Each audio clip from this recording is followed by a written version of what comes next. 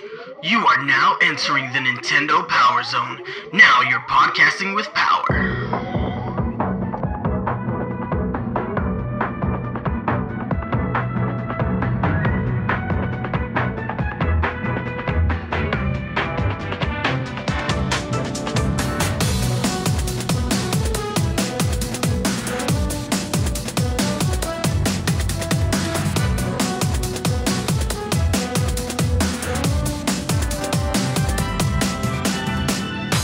Welcome to the Nintendo PowerZone. We are a videocast/podcast dedicated to bringing you the best Nintendo-related topics. I am your host, Dice1983.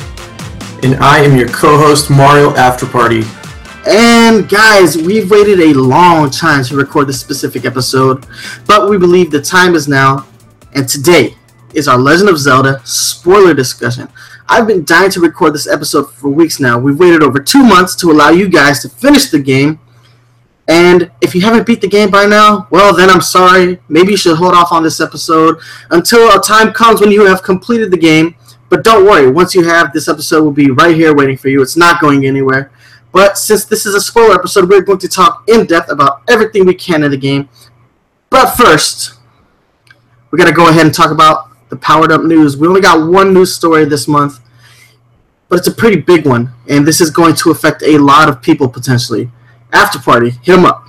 Alright, so the news story of the month is basically talking about how Nintendo may actually not be able to meet the demand for manufacturing the Switch, and through no fault of their own, but because of a part shortage, worldwide part shortage for the NVIDIA and also for components that go into the Joy-Con.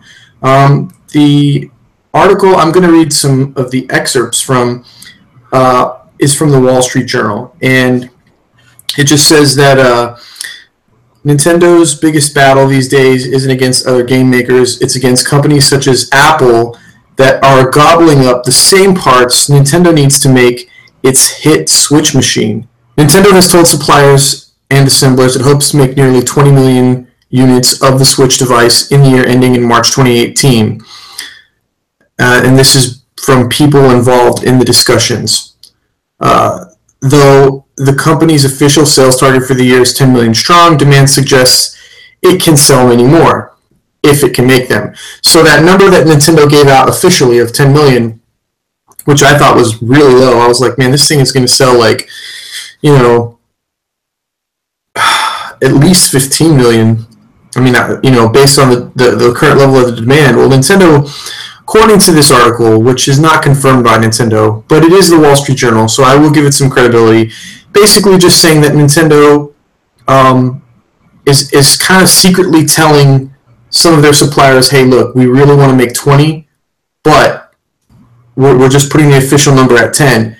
And then the article continues, the reason for that, the problem is an industry-wide capacity shortage for components used in smartphones, computer servers, and other digital devices. These include the NAND flash memory chips that store data, as well as liquid crystal displays, and the tiny motors that enable the Switch's handheld controllers to imitate the feel of an ice cube shaking in a glass. So those are the parts that they're having difficulty getting. And I'm not going to read the whole article, but basically it just says that analysts say rivals for the sought-after parts can often offer better terms than Nintendo. Makers of data center servers tend to use newer and higher margin components, while smartphone makers issue larger orders than Nintendo.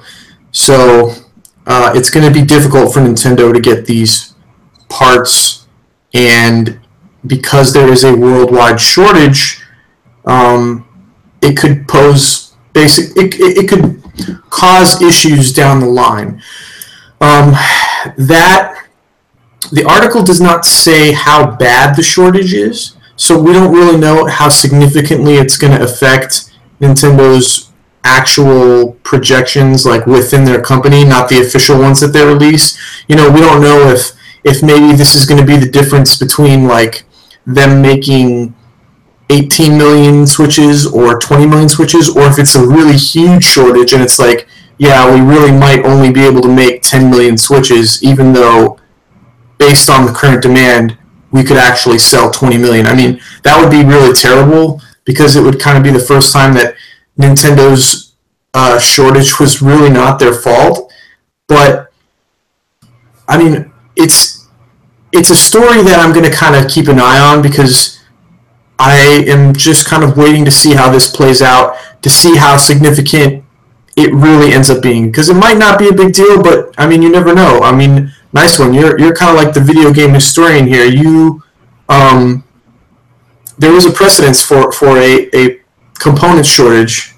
Yeah, so back in 1989, Nintendo and most of, Silicon Valley was going through a global chip shortage.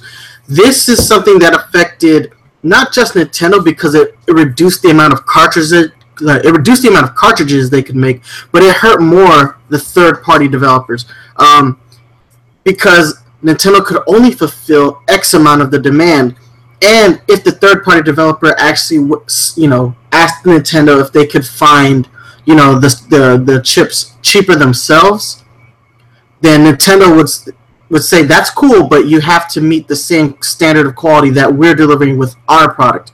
Now, this is a little bit different, but in a way, it's the same. Right now, we still have a lot of third-party developers in a holding pattern. They're still playing the wait-and-see game.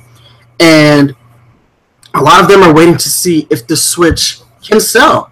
And right now, we're in a place where, yes, the Switch can sell. But, I mean, if there's not enough units to accommodate the demand. I mean, this is like the worst case scenario with Amiibo and NES Classics, but this is the one time where it's directly out of Nintendo's control. But because, again, like I said, all these third-party developers are in that holding pattern, they might not want to commit to the Switch, not because the Switch can't sell, but because Nintendo may not be able to, commit to the actual demand of the unit. Right, but the last the chip shortage from decades ago was mostly affecting software. So it didn't have anything to do with the amount of units that were shipped out.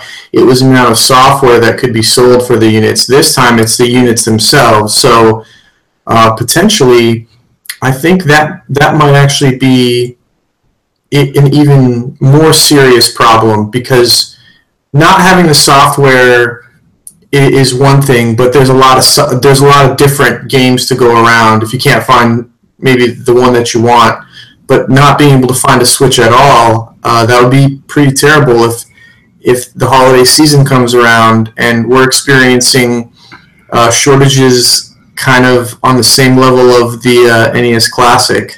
Yeah, and right now I'm actually in a state of impressed with Nintendo, because I was out this morning.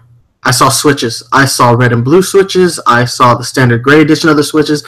They have been able to accommodate a good portion of demand, not completely, eliminate the demand. And that's, like I said, it's going to be a while before they can, get 100% of the units they need to accommodate everyone. But they're doing a pretty good job of actually releasing Switches on a weekly basis. Now, it's like every Friday a new shipment of Switches is coming out, which is really, really good for Nintendo. But we're in the summer months. Typically, consoles don't come out in the summer or the spring like the Switch did. This is kind of an anomaly as far as the launching timetable of a console. Most consoles come out during the holiday season, where the company has had time to manufacture a crap ton of units, put them out in November, right before Black Friday, really drive up that demand, and then, because they already have the back catalog of all those units, they can push them out to the public.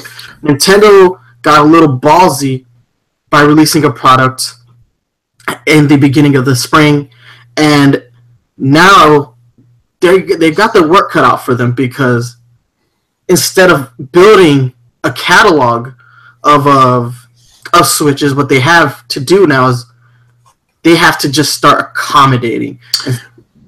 Yes, although, like I said, it's really through no fault of their own, because part of the problem is the demand for the Switch is is kind of through the roof right now, which not a lot of people expected, and there is a shortage of the parts needed to make it. So that's, those things you can't predict. But I will say, though, that it is interesting reading stories about how people are getting multiple Switches for their household. Because if this wasn't a portable console, PS4 Pro or Xbox Scorpio, is it Scorpio or Scorpion? Scorpio, yeah. Well, at least till E3 when they changed the name. Right. So you would normally just buy one per household. Like you'd buy one, it'd sit in the living room, and you would share it with either your kids or whoever else lives in your household, and that would be that. But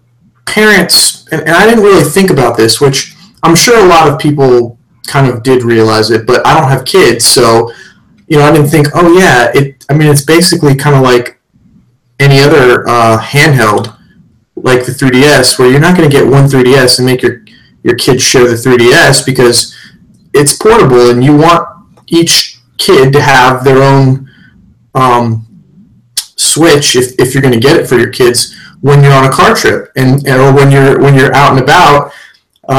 So it's probably driving up the demand even more by the fact that they're actually selling more than one of these per household. There's probably selling 2 or 3 to some households that have kids or maybe both parents are gamers, and that's something that I didn't consider either. So it's kind of a lot of crazy variables and different factors all kind of combining for this perfect storm, which I really, really, really hope is not something that derails the Switch as far as the hype and the momentum, because right now we're getting into almost the 3rd month of the Switch, and that hype is still going strong. It's had a kind of an abnormally long honeymoon. No, yeah, that's very true. I mean, just in my household, though, there are 2 Switches. And in total, I have bought 3 Switches. One for me, one for my fiance, and one for you. Okay, but I paid you back for that one. No, of course. No. But in my household, at one point, I did accommodate for 3 purchases. I actually set money aside in the instance that I found a Switch before you did. That way I could just pick it up and, pass it on. But still, I mean, in my household, I needed 2 Switches. One for me and one for my fiance because Splatoon. And that's a big game for us. But I needed, 2 because there's going to be a bunch of games that I play that she has no interest in. And there's going to be games that she plays that I have no interest in. Right now, there's a lot of, intersection between our gaming styles because she is playing Mario Kart with us, which she's never done before. So she's actually being introduced to new games that she didn't find interest in previously, but I still needed 2 Switches to accommodate just for what was going to be happening in this household. So I can see why people want that, especially, you're right, the portable aspect of the Switch drives the demand as far as who needs a unit. Like, if you have 2 kids and they're roughly the same age and they're both going to want to Switch, then you have to buy 2 units. Although that is an expensive proposition, man. You buy 2 Switches and a couple of Pro Controllers and a couple of games. No, for me, like I said, the Switch, for me, it was in total, it was a $500 purchase. After games and controllers. And then another $70 2 weeks later when I found an additional set of Joy-Cons. That is true. Yeah, I mean, I think for the average person, if you get a Switch for $299 and let's say you buy Breath of the Wild and Mario Kart, which is Mario Kart $60? I forget. Yeah. Yeah, so they're both $60. So that's 2 games, and then let's say you want a Pro Controller at $70. $70, yeah. And that's not taking into account if you save money on Amazon Prime by getting these, which you could get some of this stuff for cheaper than that, but that would be $489 before taxes. So you're basically, to get a Switch with the games and a Pro controller, it's going to cost you about $500. So yeah, if you get two of them, that's a grand, and it is pretty expensive. But like I said, there are people who are doing that. There are people who are getting their kids, a Switch and getting one for themselves, and that's I think it's pretty great that the Switch is selling like that, and that there's a lot of families out there that really want to share that gaming experience with their kids, but it is driving up the demand even more than it already would be if it had just been a portable, or not portable, if it had just been a home console. The portability is kind of driving the sales through the roof here. Oh yeah, and this is a story we're just going to have to keep an eye on, because holidays, I mean, it's about to be June. We're going to be at the halfway mark. It's going to be interesting to see where Nintendo's at during the holidays, and whether or not they're going to actually have a need for Super NES Classic Edition just to stave off some of the Switch hype. We will see. All right, so guys, we're moving on to our next topic. We haven't done this in a while. What are we playing? It's time to bring it back. Yeah, it definitely is, because I've been definitely playing a lot of games. So I've been very busy. So I played A Link Between Worlds recently. It's my second playthrough of that game, and actually it was my first playthrough of that game. I enjoyed it so much that I played it twice in 1 month, so I beat it twice. And man, that game, I don't know how I slept on that game for so long, because it's brilliant. It offered a lot of the things that I felt like Breath of the Wild was missing. Things we're going to talk about, in our spoiler discussion later on. But it was such a brilliantly designed game, and it was a nice reason. It was nice to pick up my 3DS after a couple months of neglect due to my Switch. But it was a really fun game. Outside of that, obviously I've been playing a crap ton of Mario Kart. I already have over 100 hours in Mario Kart logged into my Switch. And finally, I have been playing a game that is very near and dear to my heart. I have been playing a lot of Ultra Street Fighter 2, the Final Challengers. And I don't care what anybody says, man. I think the price tag was worth it. I have thoroughly enjoyed that game. I have had a crap ton of fun. I've played with you. I've played with my brother. I've played online. And, I've had a lot of fun with the arcade mode. You know what? For as all the crap people talk about the Way of the Hado, I actually did find a little bit of enjoyment with the Way of Hado. It's just that something a little bit fulfilling about actually being able to do a Hadoken. The other stuff doesn't work quite as well, like the Shoryuken or the Tatsumaki, but pulling off a Hadoken feels pretty good. I have enjoyed Street Fighter. It's such a classic game. It doesn't need all the bells and whistles. That game just works. We didn't need the bells and whistles back in 1992. We don't really need them now. That being said, though, yes, the price tag, I do think it is a little high, but, man, Street Fighter 2, we're not getting Street Fighter 5. Right, and if you like Street Fighter, it's worth it. I mean, I was on the fence with this one, but I played it with Nice One last weekend, and it's kind of similar in the case of Bomberman, where I felt that Bomberman was definitely worth it, especially now that they've supported it with all the DLC. But I do feel like in the case of Bomberman, $50 was a little expensive. I think $40 would have been more fair. Same thing here with Street Fighter. I think $40 is a little expensive. $30 probably would have been more fair. But at the end of the day, if you like Street Fighter, and it's been a while since you played it, this is definitely going to scratch that itch. And Street Fighter is always a good buy. So, no, of course. And like I said, we're not getting Street Fighter 5, guys. PlayStation got that on lock.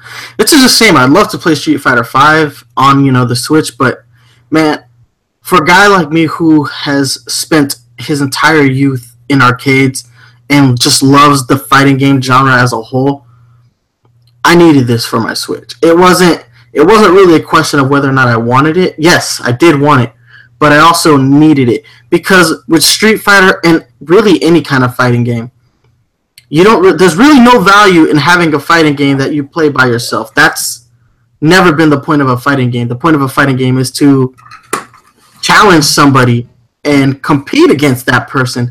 That's where fighting games like add the human element to them, and that's something you really just can't replicate. The human element of a fighting game is the most important factor. You can build lifelong relationships based on fighting games. That person can be your enemy for life because of Street Fighter 2, or you could become best friends because you've learned from each other because of Street Fighter. I actually know people that I will never talk to because of Street Fighter 2. Oh yeah, I mean, as important as it is to have a mechanically sound, graphically pretty fighting game, fighting games have always lived or died by the P2P interaction. You've got to have that interaction with another person because that is the heart and soul of why people play fighting games, is to play against other people. It's not a solo experience. No, man. You can always learn a lot about an individual by the way they play a game like Street Fighter. Like, a person like me who is aggressive and, charges in and overwhelms his opponents. That's kind of like my personality in real life. I am aggressive. I am abrasive. I am in your face all the time. That the way I play that game is very reflective of the actual personality that I have. Whereas, a person like Mario After Party is more reserved, and he plays the game in a much more reserved way than I do. Like, he'll play the distance game, and that's fine. I'll still find a way to beat you, bro. That's not true with every character, though, because there's some characters where I just hounded you. You're a troll. I'm not a troll. You're an E-Honda troll. That is a lie. Just because. So Nice One and I don't want to get too much into just Street Fighter 2, but basically,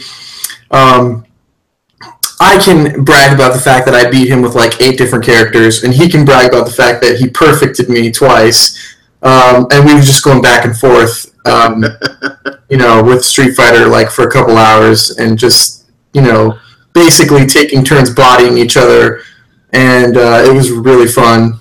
Dude, an hour and a half of like let's just show. I was just gonna show you the game, and then it turned into like an hour and a half of like just trying it, and we still haven't done like all the modes that the game has to offer. We still haven't done like the buddy mode or any of that stuff because that's not where that game's heart and soul lies. You're absolutely right.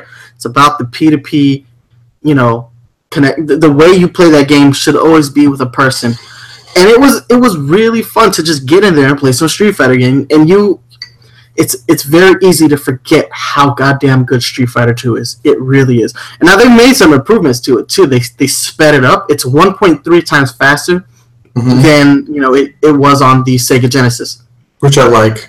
Which is slow still in the grand scheme of where the Street Fighter series has gone. Like, you look at a game like Street Fighter 5, I don't know. You watched the Capcom Pro Tour this weekend. You saw how fast that game is by comparison. But they've done a lot to scale Street Fighter up, which is nice. It's a good game. I thought it was worth the $40. I'm thoroughly enjoying it. I was playing it right before we got on this show today. So, guys, it's got my recommendation. After Party. What about you, though, man? What have you been playing? Man, I'm so glad we brought this segment back because I remember during the Wii U days, it's like, what are you playing? And half the time it was like, I'm still playing Splatoon. And next month, I'm still playing Splatoon. Or I'm not really playing anything right now. And in the first 2.5 months since I've had the Switch, I've bought 5 games for it. So as of what I'm playing right now, I've been playing a lot of Mario Kart since I bought it. I have not put in 100 hours like you have, but I've played enough of it to definitely unlock some of the. I've unlocked the the golden cart, and I beat the 150cc in mirror mode, and definitely got a lot of online time in. I've gone back and started playing some more Breath of the Wild recently, just to kind of finish a few things in the game that I just didn't get enough time to finish before some of these other Switch titles were released. And then I have been playing a little bit of Puyo Puyo Tetris, which I downloaded actually digitally because it's only 1 gig, so it's a great digital download option. And of course the ARMS Test Fire, which we will actually have an episode dedicated to our first impressions of that game. So I'm not going to get too deep into the ARMS Test Punch because we're going to wait until the Test Punch Part 2 next week when they unveil some of the new modes that we didn't get a chance to play in Test Punch Part 1. And then we'll go ahead and give you our first impressions of that game. But those are the games that I have been playing, and it's quite a few, and it's been a long time since I have had so many games on my palette. Definitely, it was not like this for the Wii U. Oh no, man! We are currently in a state of being video game rich, as I like to call it. This is something other consoles get to experience. Like, as a PlayStation owner, when I bought my PlayStation, I finally had like this huge catalog of games that I could play, which I did, and like I plowed through them because I was video game rich. But when it came to my Wii U, I definitely wasn't there. And damn, I completely forgot that I played ARMS all weekend because I've been playing more Street Fighter. No, but yeah, the Test Fire was definitely interesting. It was. I don't want to get too deep into this real quick, but I do want to touch on it. It was very interesting to come off a game like Street Fighter and play a game like ARMS. Both games are very mechanically sound, but the variation in the control schemes really alters the way ARMS feels compared to your more traditional 2D fighter. It was something that I didn't actually account for when I initially decided to, jump into the Test Punch, and I was like, wow, these are very different experiences, but mechanically they both work. Time will tell how I feel about ARMS in relation to other, traditional, fighting games, but my initial impressions of them are good, and like you said, we are going to touch on that after the second Test Punch, because we were going to do it this week, but we decided to hold off because they announced that there were going to be different modes in this next Test Punch, so kind of want to do it all before we do our general discussion on that. But man, that's what we've been playing, and it feels good to have this many games to play. You're absolutely right. Being video game rich feels good because we're not, as Nintendo fans, it's been a long time since we can actually say we've been video game rich. I honestly think the last time we were video game rich was when we got a Mario Kart game and a Smash game in the same calendar year. And that's technically across 2 consoles because we had Mario Kart 8 on the Wii U, then we had Smash on the 3DS, then a month later we had Smash on the Wii U. So, yeah. Thank God that they've combined the consoles because, hopefully from this point forward, things are going to get a lot more interconnected. Well, I mean, they already said that we're getting, Fire Emblem Heroes is going to be a cross-platform game. Oh, shit. Wait, before we move on, Monster Hunter Double Cross for the Nintendo Switch. Let's just rewind back to the news section. I want to briefly touch on this because this is so interesting. Nintendo and Capcom are making a game that is cross-compatible with the 3DS version of the game. You can take your data from the 3DS, transfer it to the Switch, but if you have friends who might have the game on their 3DS and you only have it on your Switch, you can still play with each other. We are seeing a cross-connectivity between 2 unlike consoles, and that that is how Nintendo is going to be able to sustain both pieces of hardware in the future. If people aren't ready to upgrade to the Switch, making games that are cross-compatible with both consoles, that is brilliant. When I saw that last week, I basically did a backflip because it's been a while since I played a Monster Hunter game, but I do have fond memories of that game, and I am excited because this is going to be the biggest, the baddest version of Monster Hunter for the Switch, so I'm excited. But that's our news. That's what we're playing. And guys, it's time that we go ahead and move on to our topic of the month, our Breath of the Wild spoiler discussion. So Breath of the Wild removes a lot of the Zelda baggage, gone are the traditional dungeons, the Triforce fetch quest, the item-based dungeons, and a lot of the tedium that comes with the Zelda timeline. That's not to say those elements are bad, but Breath of the Wild strips them away to make way for new innovations, and we're going to go ahead and thoroughly discuss those today. Not only that, but for the first time in its 30-year history, a main series Zelda game adds voice acting to accentuate a story that begins 100 years ago as far as this game is concerned. So let's go ahead and start at the beginning of this game. So the way this game opens up is Link wakes up in a stasis chamber. He's told to open his eyes. Open his eyes. He needs to be the light of the world again. At this point, we should just go ahead and say it's our spoiler discussion. This is the voice of Princess Zelda, and something has happened that Link is needed. But Link has been asleep for 100 years. How did you feel about that, like, that hard opening to the game? Because it's not really a soft open. Like, they pretty much just throw you into the world from that point. You get told to open your eyes, you put some pants on, and the game just starts. There's technically a tutorial, but it doesn't even really feel like a tutorial. You're just kind of thrown out into the world. Like, you get pushed out of the nest by the mama bird, and it's all about what happens, what choices you make from that point forward. So how did you feel about that hard open? I liked it. I would prefer hard, if that's what the term you want to use, a hard opening, because I've never actually beaten a Zelda game until this one.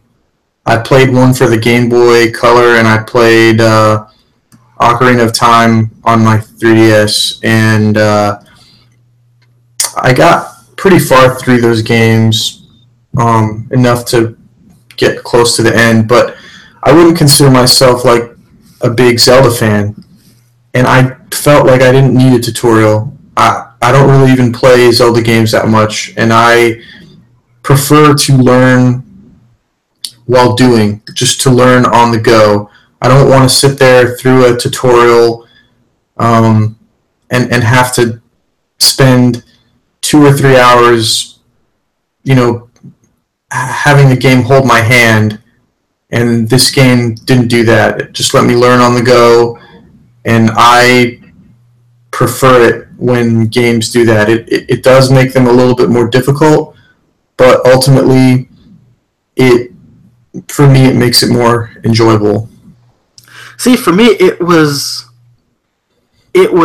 groundbreaking, because Zelda games traditionally are hand-holdy, especially in the first, hour and a half. They teach you, every single mechanic.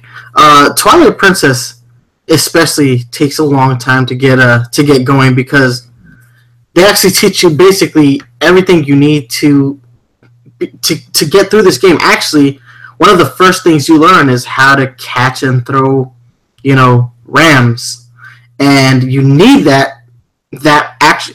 You don't even do it very often, but you actually need that to actually beat the game. That's how you beat Ganon, is you catch him and you kind of throw him off to the side.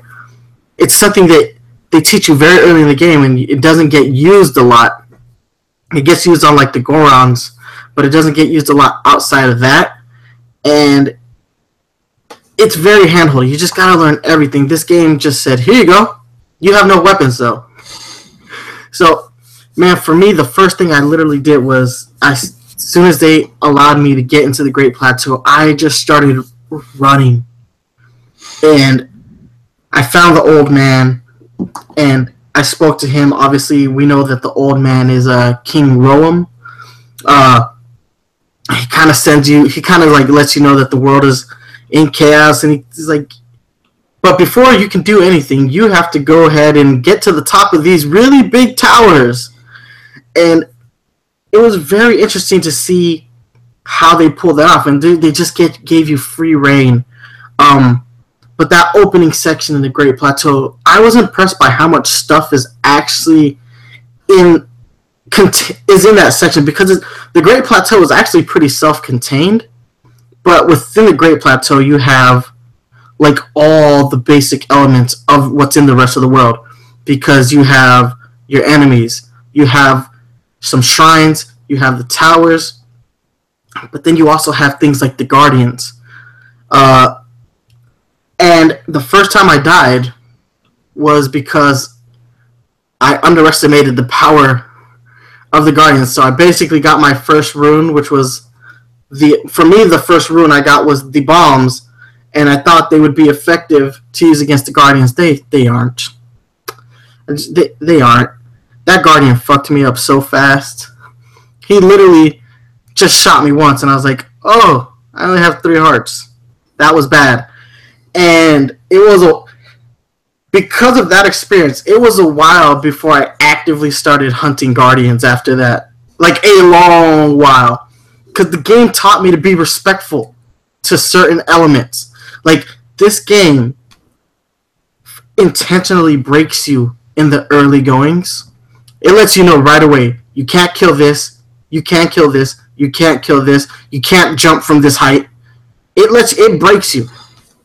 It literally sets out to break you. It teaches you to be respectful of the things that are in this world. And if you aren't respectful to those things, it will eat you alive. A couple things I want to point out also in the Great Plateau is there's a couple of like iconic things in the Great Plateau, like the Temple of Time, but it's in fucking ruins. Like, it's completely like destroyed. But it's like the Temple of Time that hardcore Legend of Zelda fans who played Ocarina of Time, they're gonna recognize it, and it was so brilliant to see there.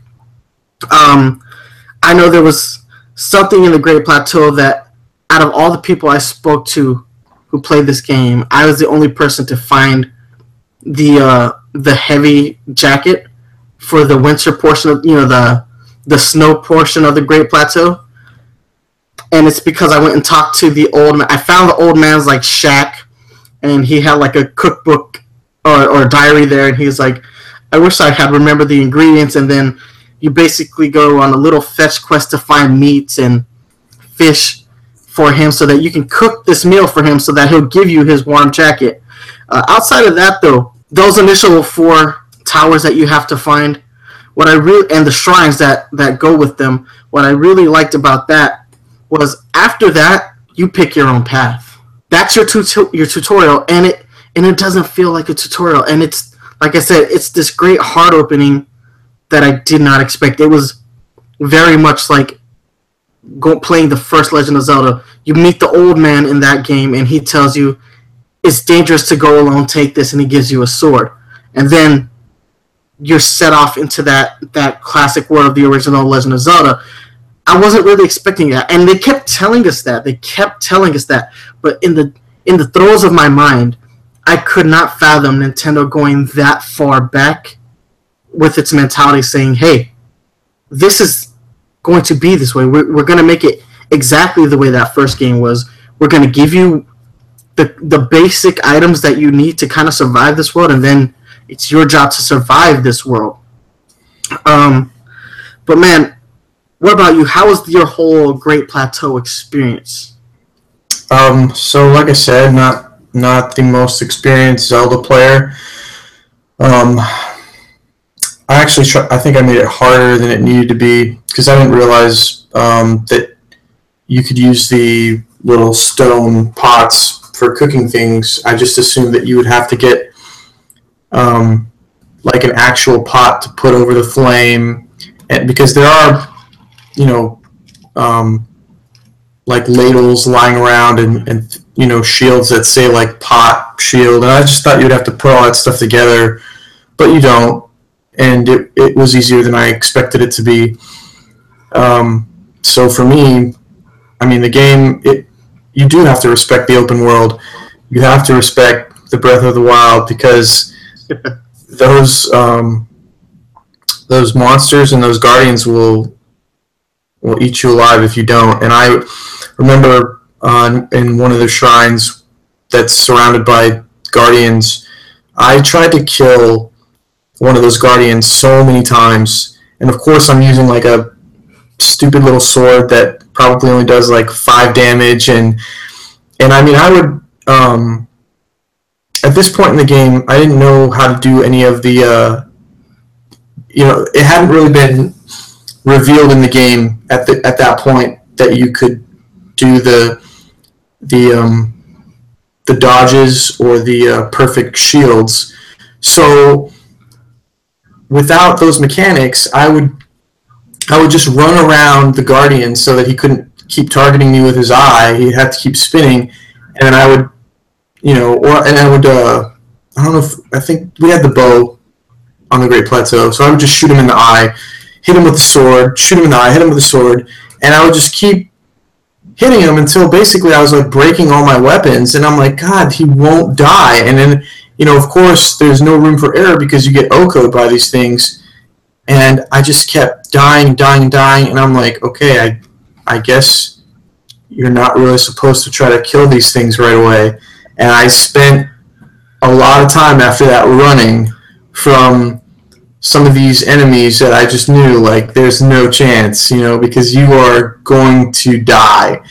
And but I love that about the game, because it doesn't hold your hand. It throws you out there in the world, and you can instantly encounter things that you're not ready for, and that's part of the beauty of the game. But as far as the Great Plateau is concerned, it was a very good way to at least contain the part of the game that, because they have to teach you some things before they release you into the world. You have to get the runes, you have to learn some basic fundamentals of cooking, how to use the environment to stay alive, and it does a good job by giving you a pretty big area to learn that on, because the Great Plateau is pretty decent sized just by itself,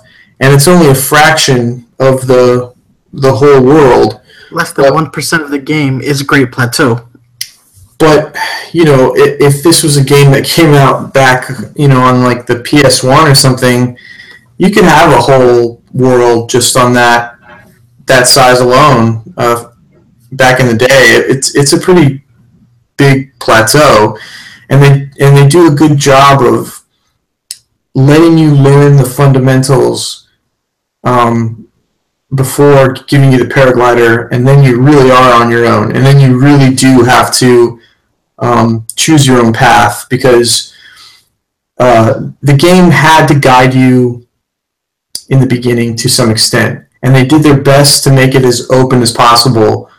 But the Great Plateau, I think, was the perfect way to go about making it as open as possible while still holding you back just a little bit until you're really ready to go out there and pick which divine beast you want to go after first.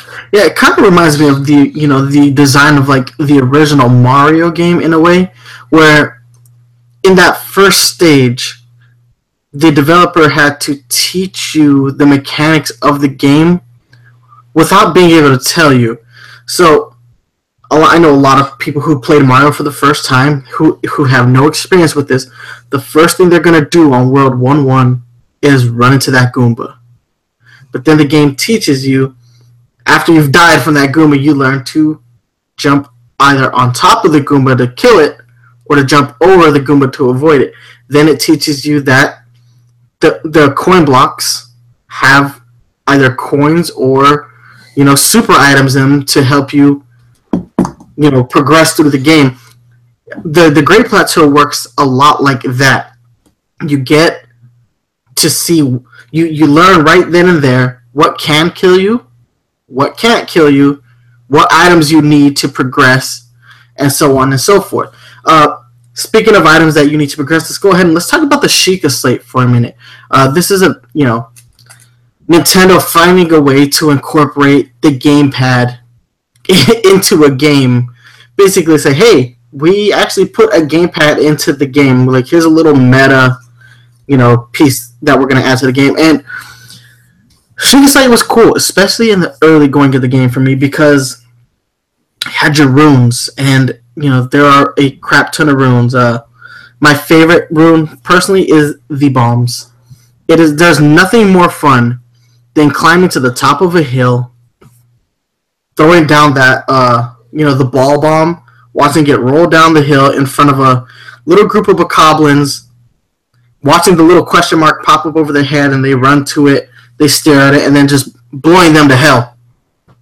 There's just something satisfying about that. I actually did that.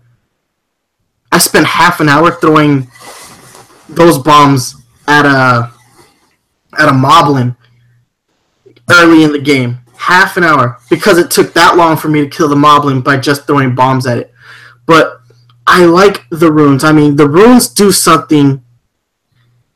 They take away an element from the game that is from previous Zelda games that has become tedious. In previous Zelda games, you needed certain items to progress through a dungeon. So you needed the hook shot in Ocarina of Time to either pull items closer to you or to achieve higher plateaus. Like, to get to a higher place in the game, you needed the hook shot, or maybe you needed the boomerang to disarm an enemy. But you always needed some type of specific item to progress through a dungeon. The Sheikah Slate and the runes really take that element out of the game, and it's kind of like doing that, but it's putting a spin on it, because the Sheikah Slate is accessible at all times, and you don't necessarily need all of those runes to progress through, the shrines. And I thought that was very cool. I thought it was a nice element to add to the game. Outside of that, there are a few things that were taken away from the Sheikah Slate as far as real-world compatibility is concerned. That they had initially designed it to incorporate the touchscreen on the gamepad. Those functions were removed when the game got announced for the Switch, because when you dock the Switch, you can no longer access the touchscreen functions. That being said, I don't think those were really missed. As far as the Sheikah Slate is concerned, I thought it was a really nice way of incorporating it into the game, and the story behind it is very cool. Like, it originally belongs to Zelda, and it's given to you at the start of the game, and it is your duty to unlock and upgrade this piece of technology that you don't really understand. And it never really gets explained to you throughout the course of the game, but it is such a helpful tool, especially in the beginning when you don't have health and you don't have a lot of weapons at your disposal. Because as cool as a Great Plateau is, the Great Plateau is not a great place to farm for weapons. Yeah, and it's nice that they give you all those tools that you need to solve the puzzles of the game right away in the beginning, because then you don't have to worry that you're going to be at a shrine that you can't solve, because they just give everything to you right away. And the Sheikah Slate is, pretty much goes in line with the rest of the Sheikah technology that you're uncovering, by finding the shrines and pretty much unlocking the towers. And that's just an ancient technology that is far superior to anything that's currently around during the time that you're playing, and it's pretty cool. And I would say my favorite rune is probably the and it's a difficult choice because I do like the bombs, but I would say Cryonis, just because it's the one that makes me think the most, because sometimes I kind of forget I have it, like especially like if there's a part where it's like you need to cross a river and I'm like, oh man, I'm not going to be able to, I don't have enough stamina to swim that distance, and I'm like, oh yeah, I don't have to swim. I can just use Cryonis. I can just, create a bunch of ice pillars and get across the river that way. Or you see like a treasure chest floating in the water, and you're like, well, I can't open it in the water. It's like, oh yeah, I can raise it and then open it on top of the ice pillar. And then you can also use it to climb waterfalls, and it's very versatile, and it has a lot of really cool uses that sometimes, like, because you have to use it over water, I would get to points in the game where I would kind of forget that I had it, and then I would try to think, well, how am I going to get around this? And I'm like, oh yeah, I have Cryonis, and it just kind of forces you to think outside the box, and I really like that. I use Cryonis in a couple of different ways. One way that I'm surprised I didn't tell you I did this, but during one of the Divine Beasts, there's one Divine Beast that I had a particularly hard time getting inside of. It's the Zora one, where they're throwing ice pillars at you, and these giant spiky balls of ice are being thrown at you. At one point, I was actually using Cryonis behind me so that I could make pillars of ice so that I wouldn't have to always break the blocks that were coming behind me with an arrow, so that I could save my arrows for the ones that were coming in front of me. And I was like, I thought that was a cool use. But there was one point in the game where I used Cryonis in a way that just, like, it was just so funny to me. When I was looking for the Hylian shield, you can actually use Cryonis on gateways to to raise gates. Like, there'll be like a little puddle of water, and then you just use the Cryonis, and it'll actually put that ice pillar up and just open the gate for you, and then you just casually pass on through. And they actually use that in a couple of the shrines, but by the time I got to that point, I hadn't played a shrine that used Cryonis that much. But man, yeah, these runes, they really helped a lot in the early goings. But I will say this: as I progressed as a character within that game, my reliance on the runes and the Sheikah site as a whole became much more simplistic. Mostly it was to eat, change my clothes, and at one point I stopped using the runes altogether because of the powers that you get from the champions. They became more useful. I disagree. I think the runes are always useful, because there are a lot of times in the game where you even though you might have Rivali's Gale, you're still going to need to use Cryonis to raise something out of the water, or you're still going to need to use the Magnesis to pull a treasure chest or out of the ground, or maybe remove an obstacle. And there's just the runes are so versatile that even when you get the power of all 4 champions,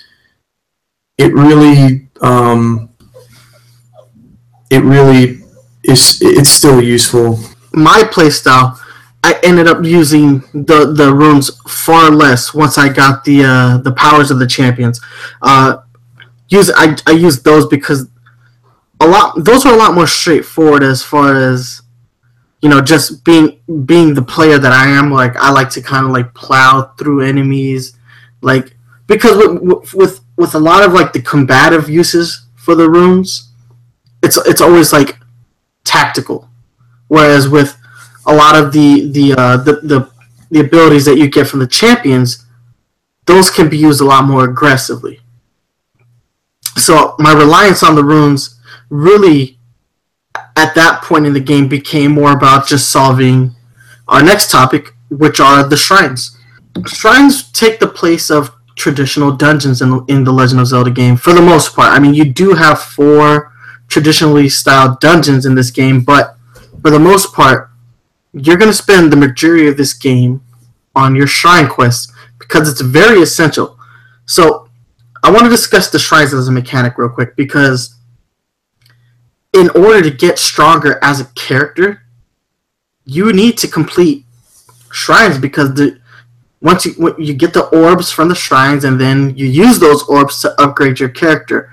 So shrines become a real big focal point of anybody's play session. It doesn't matter who's playing. Now there are so many different ways to play this game. Sometimes I get on YouTube and I see somebody playing the game in a way that I never even thought to even imagine to play the game that way. And yet there's somebody doing something there that I couldn't fathom. But you have to do the shrines. You cannot progress without the shrines. You will forever be weak if you spend this game ignoring shrines. And because of that, it adds a level of...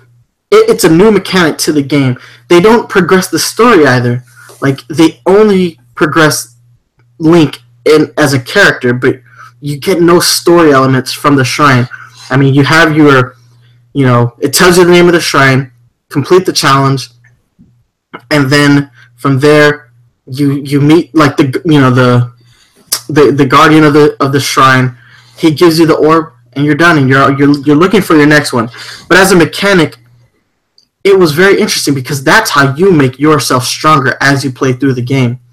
So and it takes the place of dungeons, which for me, I prefer that. I prefer to get my puzzles in the game through like little doses instead of having to spend hours solving things in a dungeon, because as great as some of the dungeons in like for example Ocarina of Time has some really good dungeons, but not all of them are great. There's one or two kind of dry areas in the game where you're just trying to plow through it, and it's really not that fun. And like I think that for me, like in Ocarina of Time, I really enjoyed the water dungeon. That was really cool. But then, when I got to the dungeon where you're inside the body of I forget what you go inside, like the Deco Tree.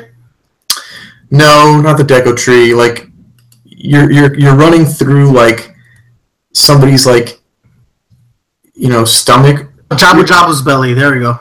Thank you.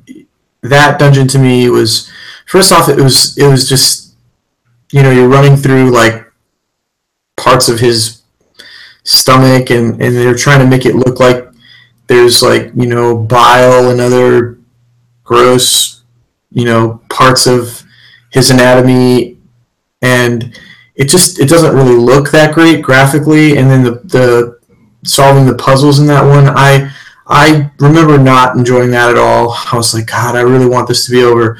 But in Breath of the Wild, they took away the dungeons. They give it to you in smaller doses. So if you don't want to, you don't really feel like solving a bunch of puzzles, then you can take a break from the shrines. And then if you really want to, then you can go shrine hunting, and it's up to you. And I really enjoyed that because for the most part, the shrines were really fun, and I didn't have to spend 3 hours trying to get through a dungeon in Breath of the Wild. I could just go to a shrine, and there were so many great shrines. I mean, in my opinion, my favorite shrine, without a doubt, is Eventide Island. It's probably the hardest one in the game, because once you get to that island, it strips you of everything. It strips you of all your items, your food, your weapons, your armor. You are naked and alone and afraid on that island. And it's like, hey, you gotta, and you have to take 3 orbs and place them in their respective platforms for the orbs, and you're fighting a bunch of enemies that are trying to kill you. I mean, as soon as you get to the island, the first thing you probably see are the bokoblins running around, and you're like, crap, now I gotta find something to kill these things with, and I have nothing. And depending on how early you go to that island, it's not going to be easy for you because, and by the way, the official name of the shrine is the Korgu Chide Shrine, and you have to kill a Hinox on that island, and most of the time you're stuck with wooden bows and like tree branches. And so if you, like the first time I went to that island, all I had was Mipha's Grace, and let me tell you, Mipha's Grace was not doing a whole lot to save me.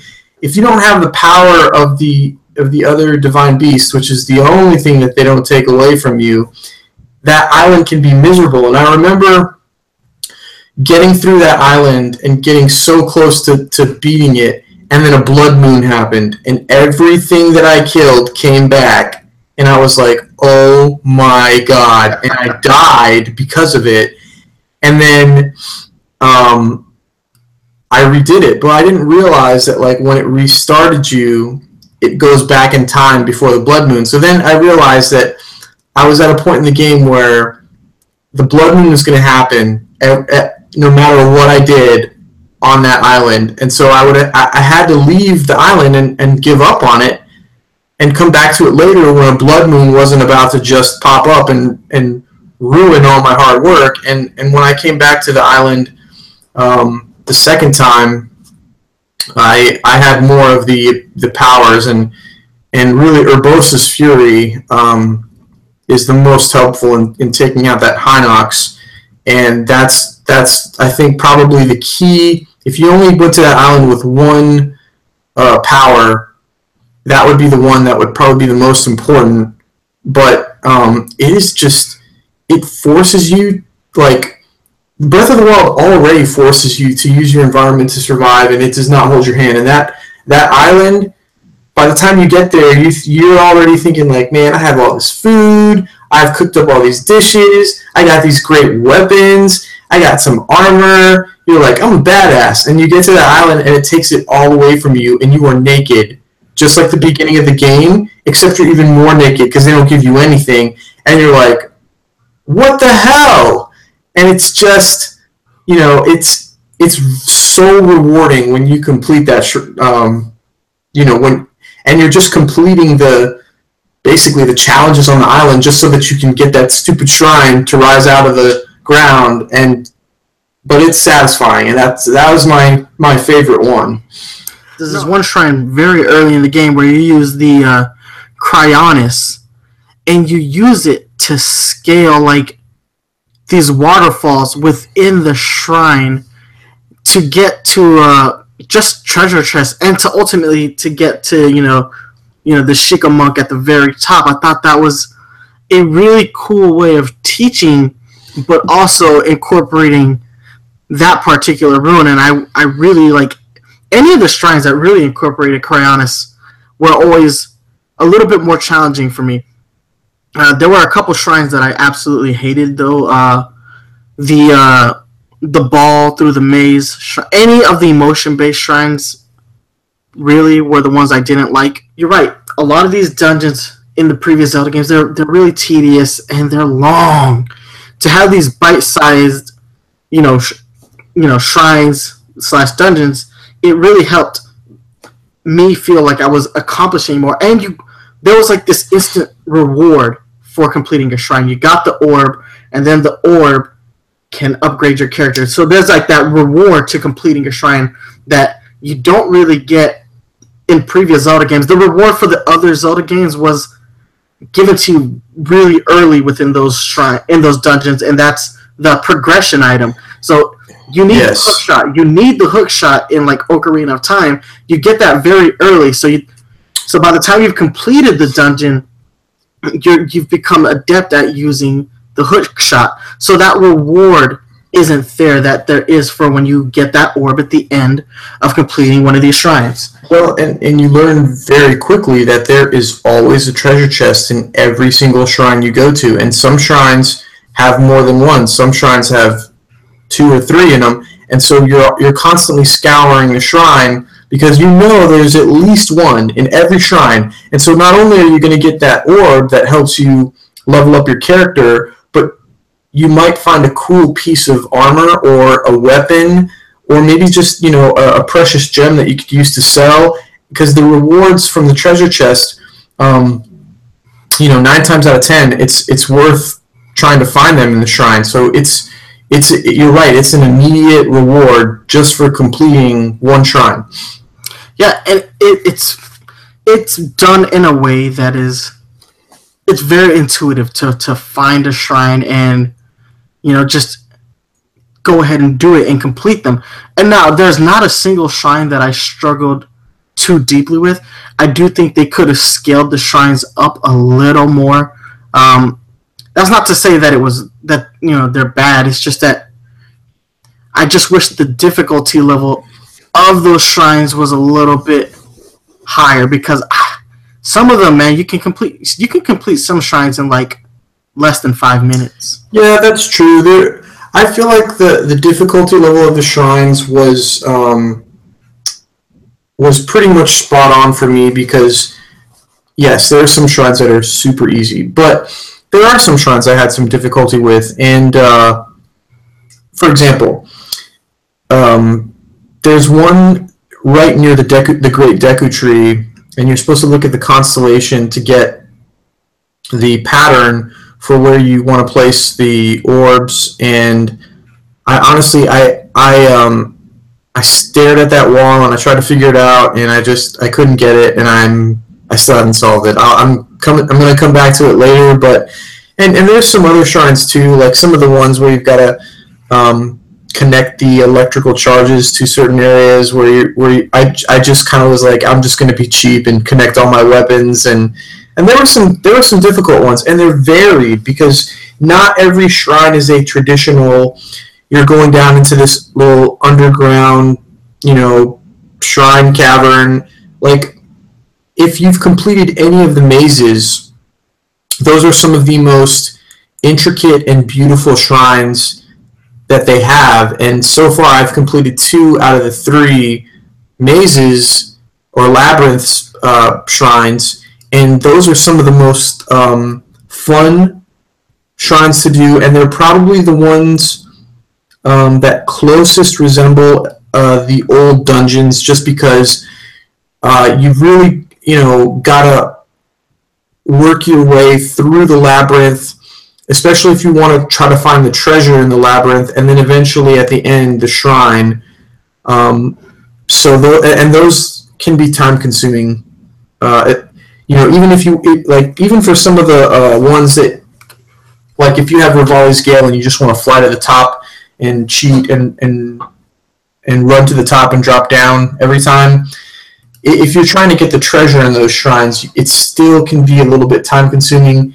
And like I said, I've only done 2 out of 3 so far, but those ones are a little bit more elaborate. And because they're so varied, for me, it's like I didn't really complain too much when I found a shrine that took me like 2 minutes to complete, because I'm like, well, this one wasn't as rewarding, but I feel like they've got, shrines from easy all the way up to very hard, especially with the combat trials, because the combat trials by themselves were also pretty rewarding.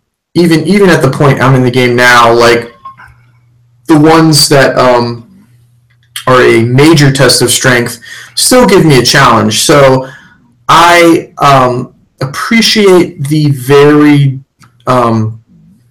number of different shrines, although I am kind of with you on the motion controls. Those ones, if there is a weak point, it's probably the motion control based shrines, but I mean, hey, there's 120 of them, so I don't really want to touch on the Korok seeds too much. I do want to say that as a mechanic, that is the weakest mechanic in the entire game, and it's bad because it's so essential to upgrading like your inventory. But at the same time, you don't really need to find a lot to upgrade enough to the point where you have enough slots for everything. Yeah, I completed the game with only 36 Korok seeds. Yeah, and that's enough to get a few extra slots and everything. I will say that it is a little bit ridiculous that they expect you to find 900 But that said, when it comes to the exploration aspect of the game, I was glad that when I went to some remote part in a corner of the map that was not going to help me, like there's no shrine, it's not part of a side quest, it's just some crazy location. It's nice that there at least was a Korok seed to reward me for traveling to this remote spot, because there are some places on the map that they're not close to a shrine. It's hard to get to. There's almost nothing there, but at least there was a Korok seed or 2 Korok seeds to reward me for going to this crazy spot, which wasn't going to help me do anything else other than to say that I have been there. Exactly. All right, let's go ahead and since we're talking about dungeons and shrines, let's go and move on to the divine beasts. So these are your more traditional dungeons, and there are 4. Let's start with order of completion. For me, it was Varuta, Varudanya, Valnaboris, and then Vamado. So that was the Zora, then Goron, then Gerudo, then the Rito. That's the order in which I completed the Divine Beasts. My personal favorite in that bunch was actually Varuta. It was my first one, but it was also the one that gave me the most difficulty just trying to get inside of it. Because you're riding on the back of Sidon, and you basically have no control over what he's doing, and you have to basically just defend your way to the point where he gets you close enough that you can, attack the Divine Beast, and then you can get in. That actually took me about 30 minutes of just using arrows left and right to just kind of deflect all those blocks of ice and spike balls that were coming at me. But I thought it was great. And then once you're inside of a Divine Beast, I love the amount of control that you have after you've eliminated the Aether, and you can rotate the Divine Beast, and it's a very interesting way of incorporating traditional Zelda dungeon elements and giving them a new twist. And it was very cool, especially in the early goings, lifting the trunk of Varuta so that you could get to the top of his head and just doing all that. And then once you get inside of that, once you've completed all the things you need to do within a Divine Beast, you get to fight a form of Ganon. And these were interesting because traditionally in Zelda games, you have your own kind of dungeon bosses. To see a portion of Ganon as a dungeon boss, that was a new twist for me. And initially I didn't know if I liked it, because Zelda has such great character design, and they've always done a great job of designing these dungeon bosses. To fight a version of Ganon, it felt off. But ultimately, though, I think it works in the context of the game, especially, once you realize why you're fighting a form of Ganon, and we'll get to that when we discuss the memory quest portion of the game, why you're fighting forms of Ganon versus, traditional dungeon bosses. But for me, the Divine Beasts were some of the strongest points of the game. And it took me about 15 hours to get to my first one, but once I was there, I realized I want to do more story stuff just so I can get to these Divine Beasts faster, because they work as mechanically. They are the best part of the game for me. I did the same order you did. I went Zora, Goron, Gerudo, and Rio. Although, if I could do it all over again, I would have gone Rito first, because Rivali's Gale is probably the best power in the game. When I first got it, because it was the last one I did, I was at first I thought it was a letdown. I was like, what? Just some gust of wind that shoots me up in the air? I was lame. But then I realized, God, if I had this at the beginning of the game, it would have helped me with literally everything. Because you realize how versatile it is. First off, when it comes to just exploration alone, especially climbing mountains, climbing is really tedious. I'm glad that I found all the climbing gear so that I could climb things faster, But I built up my stamina wheel a lot just so I could jump up the mountains, because I hated the time it took for me to just, climb my way up. And Rivali's Gale really almost eliminates that, except with some of the tallest peaks in the game. And you can just shoot straight up. And then even if you don't have a big stamina wheel, like in the beginning of the game, it would have been nice because I would have been able to reach some areas of the game that I couldn't otherwise reach, because I would have been able to use Rivali's Gale to make up some of that difference so that I didn't have to climb the whole way. And then you can use it to escape from enemies. And then I use it a lot when fighting Lynels. I'll shoot up, glide down into them. As soon as I get close enough, pull out my bow, slow motion, and that's how I start a lot of battles with Lynels. And it's just, you can use it to cross rivers. Like, I really, and it's the fastest one to recharge of all the four.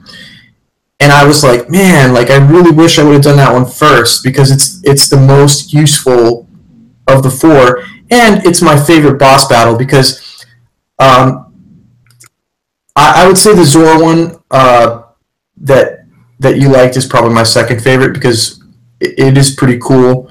But just, being able to just constantly glide without having to worry about really falling, and then pulling out your bow in slow motion, and it's constantly like, it's like something out of the Matrix. You're just, it is one of the most cinematic battles in the game, flying around, going back between the slow motion to shoot your bomb arrows, and it's beautiful. And not only is the boss battle beautiful, but the Rito village is the most picturesque village in the game, in my opinion.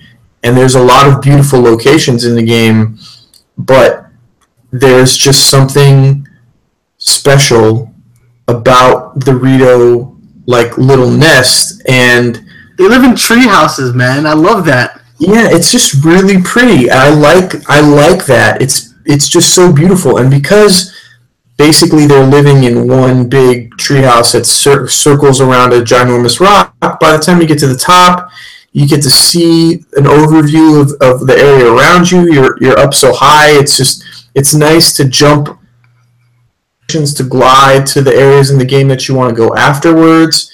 And then you don't have to deal with any of the elements in the village like you do it with, in the Goron City, where, when I got to Goron City, man, I was probably 3 minutes away from being set on fire, because I was on my last fire potion, and I was like, crap, I am going to die. And I got into the village, and I was just like, what the hell? There's no immunity from this in the village. It doesn't stop. And I was like, crap. And I ran around for just like crazy looking for the item shop, because I was like, dear God, I need some. I really hope they're selling the gear here, and they did. But I had 2 or 3 minutes left before I was about to be done for. So that's hilarious. The worst part is that you could have got all that armor for free if you had just caught the lizards for that guy. You get all that gear for free if you catch 10 fire lizards for this guy who's wearing the gear. And that's how I did it. So by the time I got into the Goron City, I didn't need that. The only piece that you don't get from the man is the helmet. So all I had to buy was the helmet portion of that. Okay. See, I was down to my last potion, and I was like, man, I'm going to burn up into, I'm going to be cremated in Goron City if I don't find some armor soon. But you don't, and I guess with the Gerudo City, you do get the immunity from the elements there, but except when you go to that cold section of it, right at the outskirts of it, right next to the flight school, then it's all that ice territory. But within the village itself, but yeah, you do have to deal with the cold elements when you go towards the mountains. but it's just, I don't know. It's just, there's something special about it.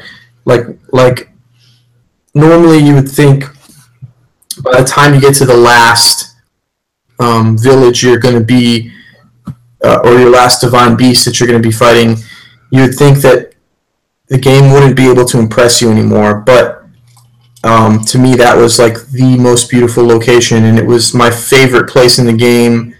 I just like the Rito people in general. I don't know why. They're all warriors, kind of like the Gerudo, but at the same time, they kind of have this really like unique, almost bohemian culture to them, and I wish I had done it first. No, but as a mechanic, man, how do you feel that with the Divine Beast being the 4 core dungeons, how do you feel they work in comparison to shrines in general? Yeah, that's where the dungeons in the game, really you have to go through a more traditional dungeon. And there were times where like I would get kind of stuck, and I'd be like, man, this is it, it's taken forever. But it was never to the point where I felt it was, tedious, and I just wasn't enjoying it anymore. To me, it worked. Like that was the main way that the game reveals the story to you, especially if you don't do the memory quest. So, to me, it worked out perfectly. I almost wish maybe there was one more, just so that I could go, to another civilization and explore their culture. Yeah. Well, since we're talking about Divine Beasts, all the Divine Beasts have a champion.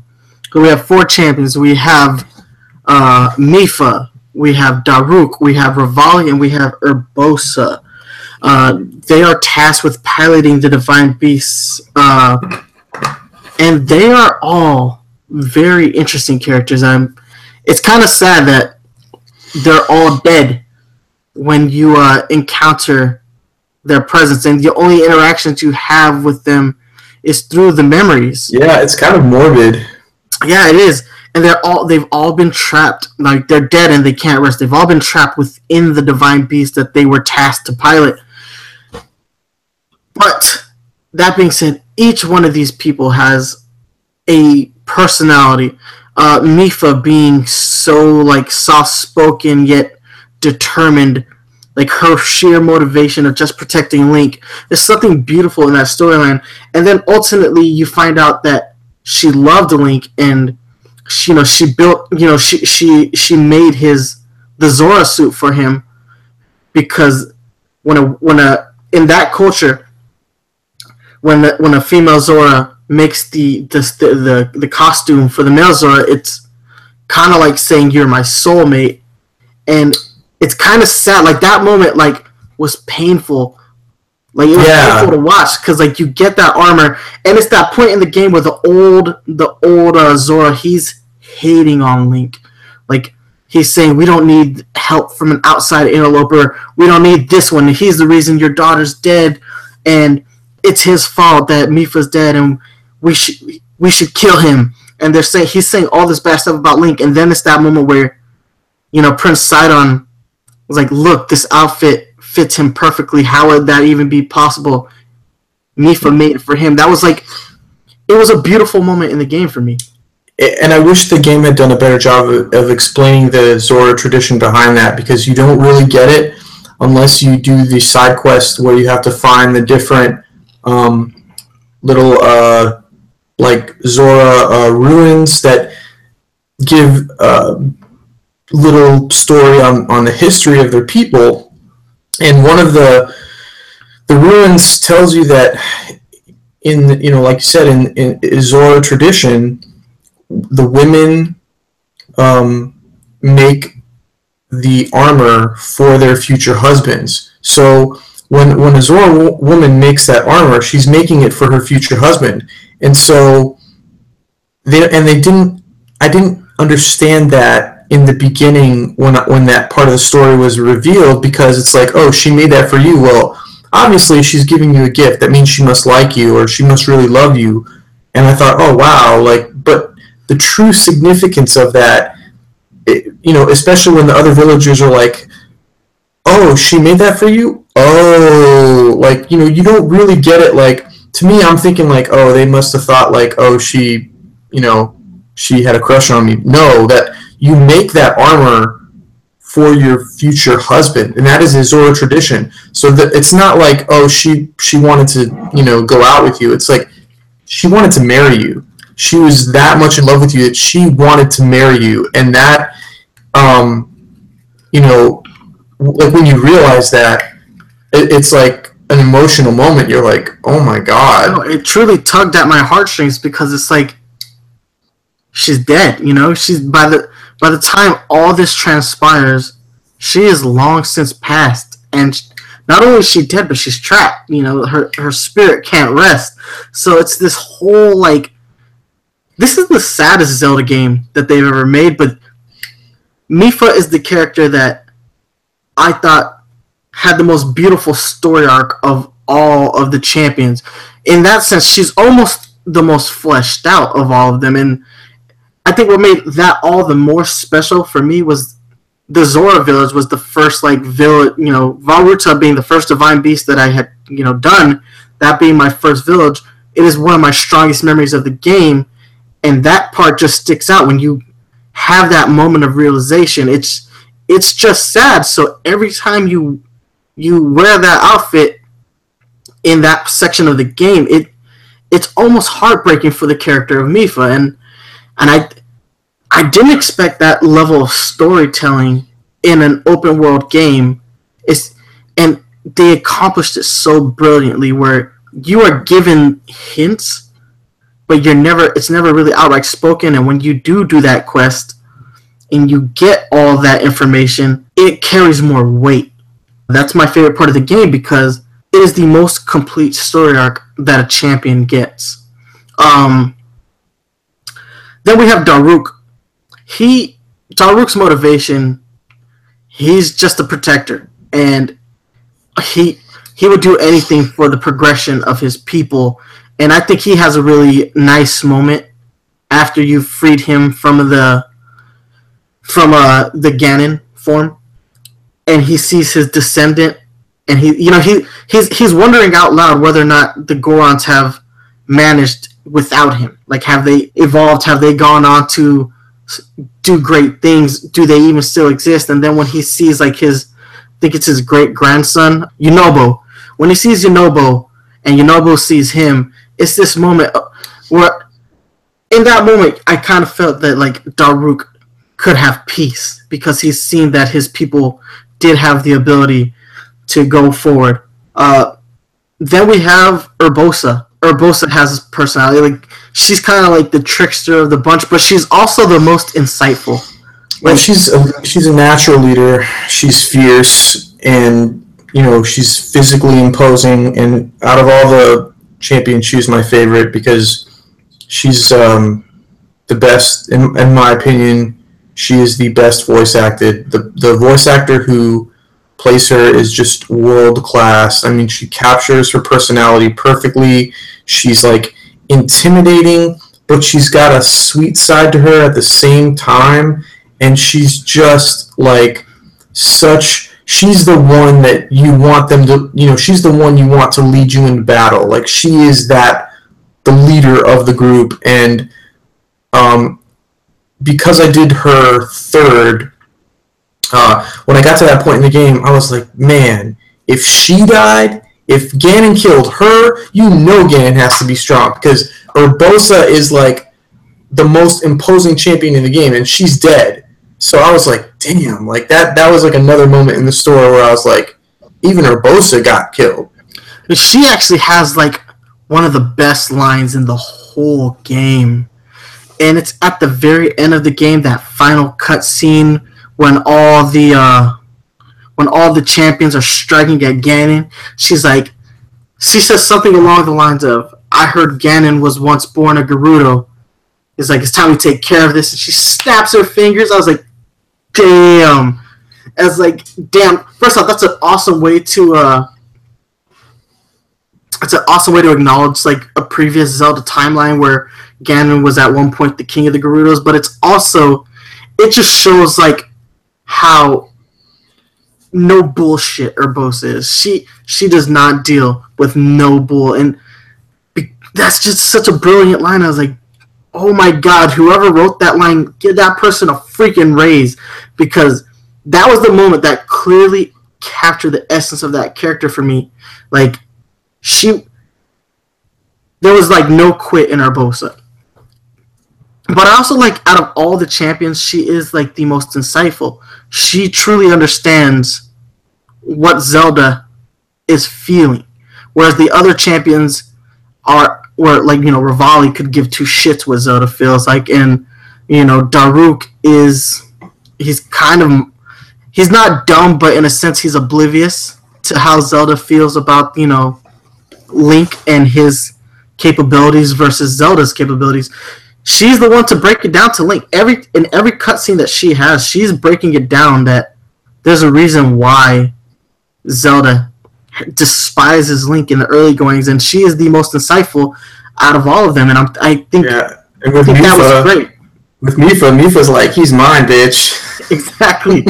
No, yeah, like, she is the most insightful, and she has that nice moment with Zelda where, you know, where Link finds her, and Zelda's kind of like resting up on her, and she's sleeping, and they're like, let's wake her up now. And she's like, wait a minute. She snaps her fingers and creates the lightning. She was great. She was a very strong, positive female role model for you know, this game, and she has character.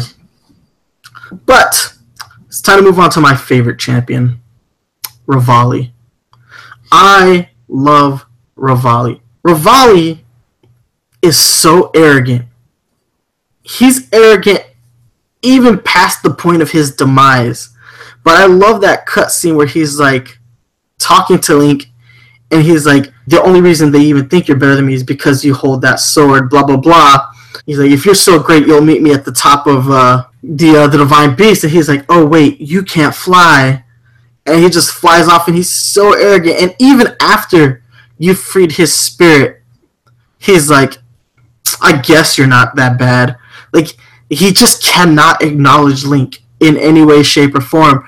And I love that. Like, it's something endearing about somebody who potentially could be a greater warrior than Link, but but because Link carries the Master Sword, you know, Rivali will never be acknowledged for his accomplishments. Like, his accomplishments will always pale in comparison to that of Link's, and he's aware of this, and he doesn't want to take it lying down.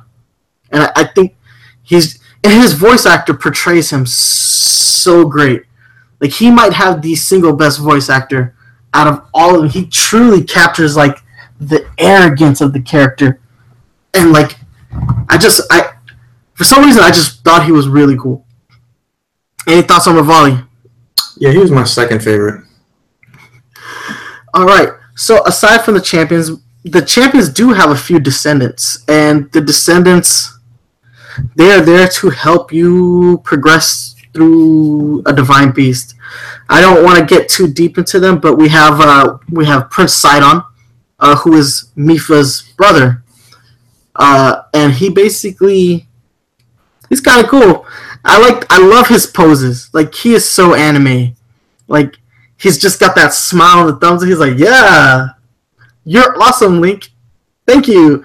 The way that I encountered him, I thought that was really neat. It was happenstance. I just ended up being in that part of like the Lanryu wetlands, and he just pokes his head out of the water. He's like, hey, come here, I want to talk to you. I was like, oh, he's going to kill me. Because I was so wary at that point of anybody that was like, come here, because they would always turn out to be a freaking ninja. He's not really a descendant, though, because Mipha was his sister. Yeah. Yeah, no, he's kin to her. But I thought, I loved him as a character. I thought he was probably the best of all of the champions' relatives. Yeah, I would say so. That's probably... He seemed like he was the most charismatic, the most fleshed out character.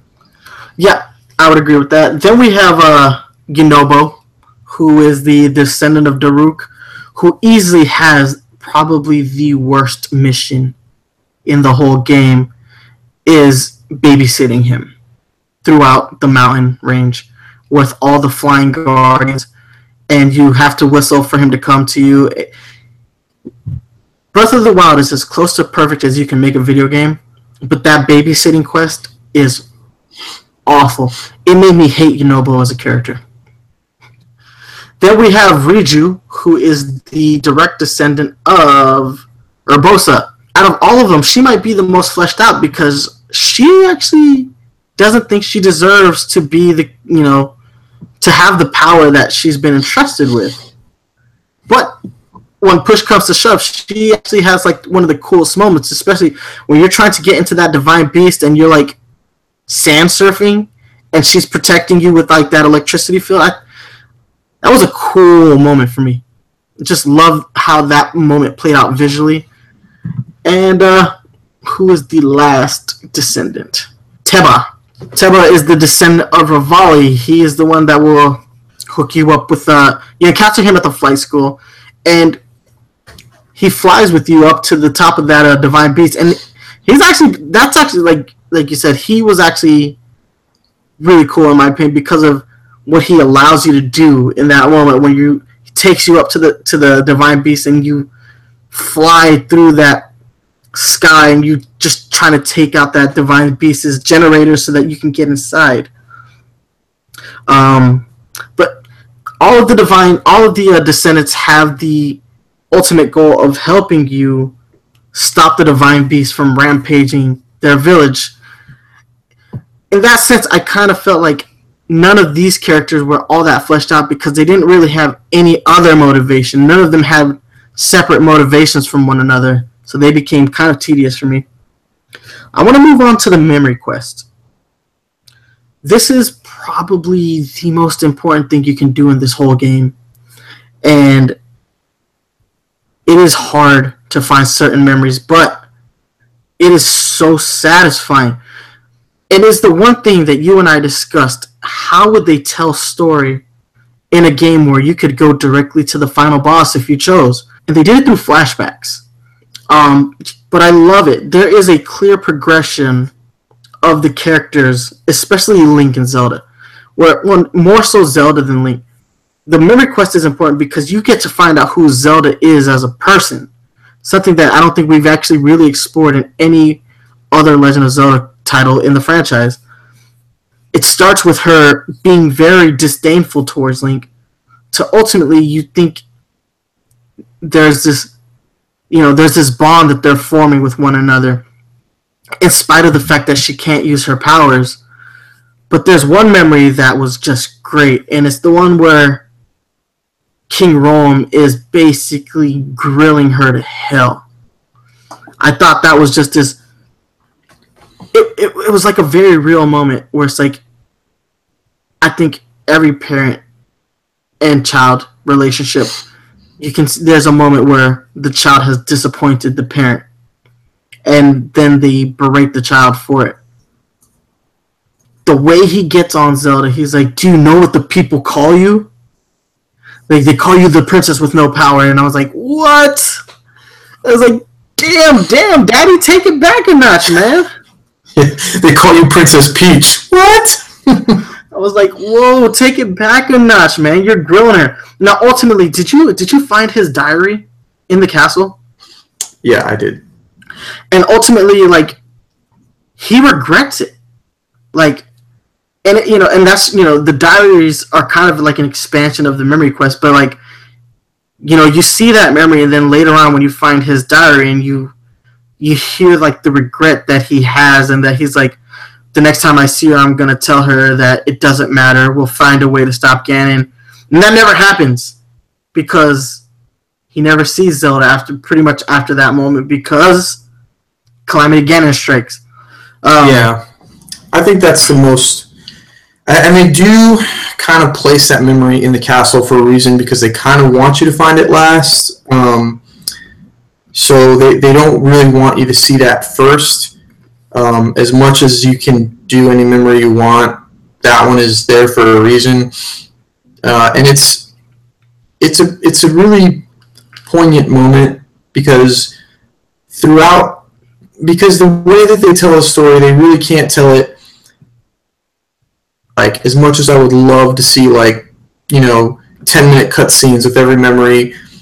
Because you can get them in any order, they can't go too deep into the story. But that right there is the moment where I actually had sympathy for Zelda, because I thought, okay, throughout the game she'd kind of been appearing as a whiny brat, a little bit entitled, and I'm just like, this chick is so useless. And then you really realize the weight of the world is on her shoulders, and she's just a 16-year-old girl, and she's trying to learn how to harness her powers without anyone's help because her mother's dead. She doesn't have any support.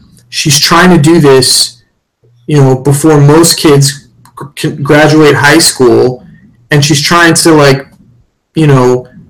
save the world as a 16-year-old girl, and she doesn't feel like there's anybody else that really can help her, because outside of Link, it's who's going to stop Ganon? And so she's like, well, she really has a lot of pressure on her, and as devout as she is and as hard as she tries, she just hasn't been able to unlock those powers yet. And she's like, well, maybe I'm a failure, maybe I suck, but even if I am the princess with no powers, I'm going to find a way to beat him anyway, and I'm going to unlock the Sheikah technology, because she still has enough foresight to understand how powerful that technology is, and she's like, I'm going to find a way, even if I can't use my powers. And you see where her dad's coming from. He's like, your powers are the only way. You don't even understand how powerful they really are, but that's what you need to be working on. And she's like,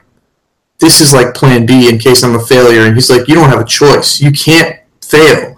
And that's a lot of weight to put on a 16-year-old girl. So at that moment in the game, she went from being whiny, bratty Zelda to weight of the world, kind of more mature, tortured Zelda. And I was like, I kind of have sympathy for her now. Well, it basically, everything makes sense from that point as to why she is the way she is. When you see what kind of pressure she actually has to deal with, everything else falls in line, and it actually adds more weight to the fact that Urbosa is the only one who can kind of see and is insightful enough to understand why Zelda is the way she is. So it added a little bit more to Urbosa's character, that she was able to decipher all of that just based off of Zelda's actions and words. My favorite memory, though, might actually be the point where she tries to get Link to eat the frog. Yeah, that's pretty funny. Alright, well, we kind of talked within the... But as a mechanic, though, how do you feel that this works? Because this is a game where story actually kind of really took a back seat. There are only 13 memories. 18 if you include the ones that you automatically trigger for encountering a divine beast. It's not like there's a lot of story in Zelda games to begin with. For most Zelda games, this is actually a lot of story. That's true, but as a mechanic, it's intriguing, because despite the fact there is an order to the memories, because you can find them in any order, each memory has to be self-contained enough that you get an understanding for what's happening in that moment, who the characters are, what are their motivations in that moment. Sorry, go ahead. I thought it was a very effective way of doing that, because by keeping each memory self-contained, I felt like they were actually able to move the story along. It's a reflection of the game as a whole, though, because the entire game is like that. It's very difficult to make a game that you can go anywhere and do anything, and it's not going to conflict. One location's not going to conflict with another. you know, they make it so that you can, you know, go straight to the Zora people, but like, you know, if you don't meet Prince Sidon in each checkpoint along the way, it's not going to affect the story. Like, you could meet him the first time when he appears at the bridge, and then maybe you only hit one checkpoint, and you kind of like find a way to get to the Zora Palace without seeing him along the route. It's not going to affect the story.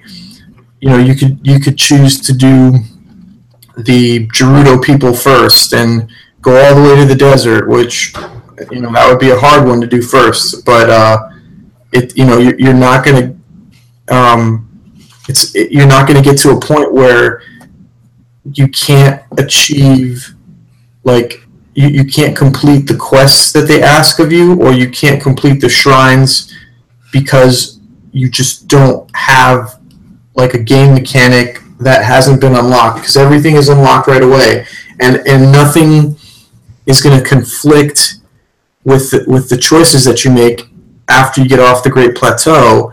And it's really difficult to make a game like that, and that's just, the memory quest is just kind of an extended version of the direction the game takes as a whole. No, I agree with that assessment wholeheartedly, and ultimately, like, it was a hurdle for me. To me, I thought it would be a hurdle for them to overcome, telling a story in this method. It kind of makes sense. A lot of the delays that this game suffered through make sense because they have to account for all the different, like, encounters that you can have, and how can they tell a open and self-contained story at the exact same time. So I thought that was very interesting as to how they were going to accomplish all of that. But I think they were able to successfully mesh the two concepts together. Well, we actually discussed a fair amount of Zelda's character while we were talking about the memory quest. So let's just go ahead and slide into Link as a character. This is the most badass version of Link I think that's ever existed. We start this game, and Link primarily has all the skills necessary to accomplish anything in the game, because Brian Altano said it best on IGN's MVC podcast. He said, when you play as Link, it's like you're playing the sequel to a Zelda game that you've never played. And that's why Link is the badass that he is. And you see him as a badass throughout the memory quest. One of my favorite memories is the moment where he's saving Zelda from, like, the Yiga Ninja. And he just has this badass moment. And you realize that this version of Link is a complete warrior. Whereas in previous Legend of Zelda games, you make Link a complete warrior. The version of Link you're playing as now, he does have the complete and necessary skill set needed to accomplish all his goals, to the point where he already has the Master Sword in those memories. This is a very complete version of Link. It actually makes sense, because this version of Link is already so complete. The need for the traditional tutorial is actually kind of explained away throughout the story of the game. Because this version of Link already has all the necessary skills, you don't have to learn as much within the game. They don't need to teach you, because he has all those skills. Or if they do have to teach you a skill, they do it in the context of a battle. Yeah, when you have to learn something like the perfect dodge or the perfect parry, they teach that to you throughout.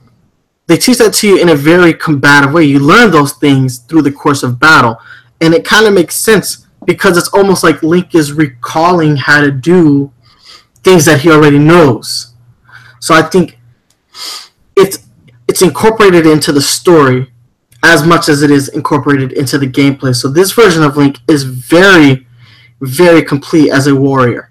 And even his motivations Like, he has, like, they explain in one of the memory quests that his father was a knight. He knew he was going to be a knight as well. Like, Link has his own expectations to live up to, but he's already done it. By the time, in the memory quest, at least, you realize that Link has accomplished all the goals that have been set before him, with the exception of defeating Ganon. Any thoughts on Link as a character throughout this game? Most of Link's character development is actually, if you read through the diaries in Hyrule Castle, because there's a part where Zelda, if you read her diary, she explains that she always thought that Link was, so strong and just never had any troubles, and she always thought, well, he can't relate to me because he doesn't have the same pressure and he just seems like nothing bothers him. But then she has a conversation with him and you realize that Link actually does talk. He's actually human and has feelings, and he reveals to her that he actually does have a lot of worries and insecurities, but he keeps it together because he's trying to be strong for her, and he's trying. He feels that if he ever breaks that composure, that he's going to lose it, and he's just got to keep, pushing forward with everything because he can't allow himself to show weakness. But it doesn't mean that he doesn't have worries or doubts or fears. He's a complete person inside. He just, he's choosing to be stoic for her, and she finally realizes that she's not the only one with a lot of weight on her shoulders. Exactly. Yeah, that's a very poignant thought right there, man. I couldn't have said that any better myself. All right, let's go ahead and move on to Ganon. Calamity Ganon. This is a form of Ganon that has given up on reincarnation. Throughout the franchise, we have been told that these characters are ciphers. They are reincarnations of previous people. Like, this is a cycle that keeps happening over and over. They are reborn, they battle, Hyrule is destroyed, Hyrule is rebuilt, over and over this cycle. But this version of Ganon, he's tired of dying. And to accomplish it, he's given up on his physical form. He has no body. He is a mass of aether that takes on the form of this dragon that we see circling Hyrule Castle. And he looks menacing. And ultimately, this is my one complaint about the game in hindsight is Ganon. In other Zelda games, Ganon is a much more proactive and menacing. In games like The Wind Waker, you have repeated battles against Ganon. He is much more proactive in his quest to stop Link or obtain the Triforce. Since the Triforce doesn't really play a factor into this game, Ganon has no real need to go out and be as proactive of an enemy. You do fight his individual blight forms, but outside of that, Ganon is a very stationary character, which ultimately had me feeling like there was no real sense of urgency to get to Hyrule Castle because there was no real imminent threat of Ganon. And I think out of all the characters that this game presents us with, Ganon is the one that falls flat. This is supposed to be the main bad guy, the main threat. And ultimately, I felt like he wasn't all that menacing. And then couple that with the fact that if you have completed all four of the Divine Beasts, by the time you encounter Ganon in the sanctum of Hyrule Castle, you fighting him and half of his health has already been depleted. And then the ensuing battle that takes place afterwards isn't hard. Ganon, I struggled more with Lynel's than I did with Ganon as a boss. Ganon felt flat to me. His motivations, though, are enticing. Giving up on the whole reincarnation and, essentially because Ganon has given up on reincarnation, he's kind of locked the characters of Link and Zelda into that plan as well.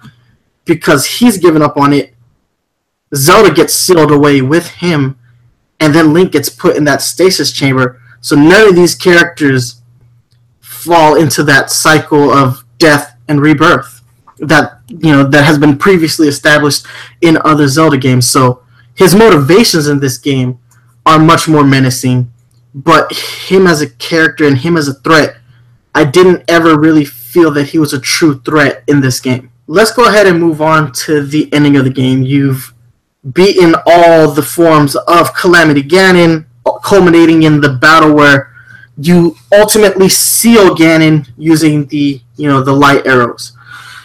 And peace is restored to Hyrule, but you get this ending where at the very end, Zelda is asking Link, do you really remember me? And I think that was poignant. For her to ask Link if he actually does remember her, if you haven't completed the memory quest, then no, you don't have this fully developed character of Zelda. But if you have completed it, yes, you do. And when she asked him that, there's almost this, at least for me, it was this hint that maybe Zelda feels something more for Link than we've been led to believe up to this point. Maybe there is love for Link as a character. And I thought that was it. This is a great, as an ending, that could have stood on its own. And I thought it was a very poignant ending. But if you have completed all 13 memories, you do end up with this extra little bit at the end of the credits, where, Vah Ruta has stopped working, and it's up to Zelda and Link to go figure out what is wrong with it.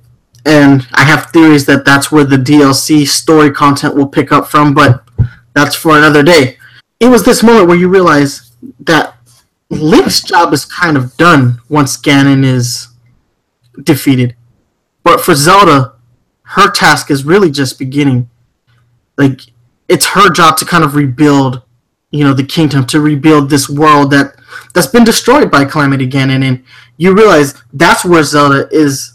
Her importance is she carries more weight than any individual character in this game.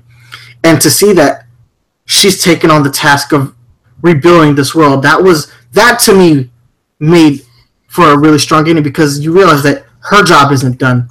It's up to her to rebuild this world. And I thought that was great. And Link is just along for the ride now, because his job is kind of done. He doesn't have to do anything. But you see that Zelda, her job is just beginning. And I thought that was the moment for me. I was like, this game did almost everything right, and this is the ending. This is the ending that I think the game really deserved, was knowing that these characters continue on, and it's time for Hyrule to go through that rebirth process. I thought they did an amazing job of doing that. Anything else to add to how the game ends, my brother? Talk to Impa. Because I went through and I got all the memories, and then I was like, yeah, I got all the memories, I'm going to beat the game now. And I went and beat the game, and I was like, I had to ask you, I was like, was there something, I didn't feel like I got a secret ending, but I got all the memories, and you're like, well, after you get the memories, you got to talk to Impa. And I was like, damn it, because I just never went and talked. I didn't get the little tunic that shows you the health for the enemies you fight, because I didn't talk to Impa when you're at the Akala lab, and before the professor there lets you upgrade your runes, she's like, you need to go see Impa. And I actually didn't think that they would let me upgrade the runes without going to see Impa, but I didn't want to go all the way back to Kakariko Village, and I was like, and I talked to her again, and I was like, she's like, I can upgrade them, but you need to see Impa. And I was like, no, and I just kept talking to her, more just out of stubbornness than anything, and she's like, and like the third or fourth time, she's like, oh, well, I guess I can upgrade them without you going to see Impa. And I was like, really? Like, wow, okay. And so she upgraded my stuff, and I was like, sweet. And then I never had to go see Impa. And then at the end of the game, like, I didn't realize I had to go back to Impa again so that I could get the secret ending. And so I beat the game. And then you were like, bro, you need to stop avoiding Impa. And I'm like, because I was asking him, like, I didn't get the secret memory. I didn't get the stupid tunic that tells you how much health the enemies have. And you were like, I don't know why you don't like Impa, but you need to talk to her. And I was like, so that's my my final comment for the game. Talk to Impa. It's like how you couldn't feed your Pokemon and you just kept dropping food and they were angry at you. We're not going to go there. You've had a rough year with video games. Your Pokemon don't love you, and Impa is not your friend. No, but let's go ahead and cap this episode off. Closing thoughts, man. For me, this is not my favorite Zelda game.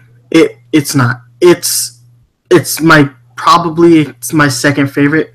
I still have stronger feelings about the Wind Waker than I do this particular game. But this game, it does everything right that it possibly can. Like, if I think about the complaints I have, yes, I said, Ganon isn't truly a threat. Yeah, that he doesn't really need to be, Even though I felt like there's no real sense of urgency to get to Ganon, the rest of the world is such a threat. Right down to the weather elements and just the enemy encounters that you'll have, that Ganon, he doesn't have to be the threat, the rest of the world is. This game does an excellent job in telling a non-linear story using self-contained memories that do progress the story. I mean, they do it all in a way that is just fundamentally right, and more open world games should incorporate what they've seen here. They really should. I would be hard pressed to see another open world game ignore the advances Breath of the Wild actually makes on this genre of games. Like, if you ignore it, you're not learning. Like, you're just not learning from the triumphs of this game. And I'm going to be hard pressed to say that if this game is clear contender for Game of the Year right now. There is some stiff competition with like games like Destiny, Horizon Zero Dawn, and there's more coming. Super Mario Odyssey might be a threat to Zelda's throne at Game of the Year. But if Zelda does win Game of the Year this year, it wouldn't be a surprise. It is to be expected, because for all the waiting that Nintendo put us through, I ultimately think they delivered a finely tuned, well-crafted, strong story game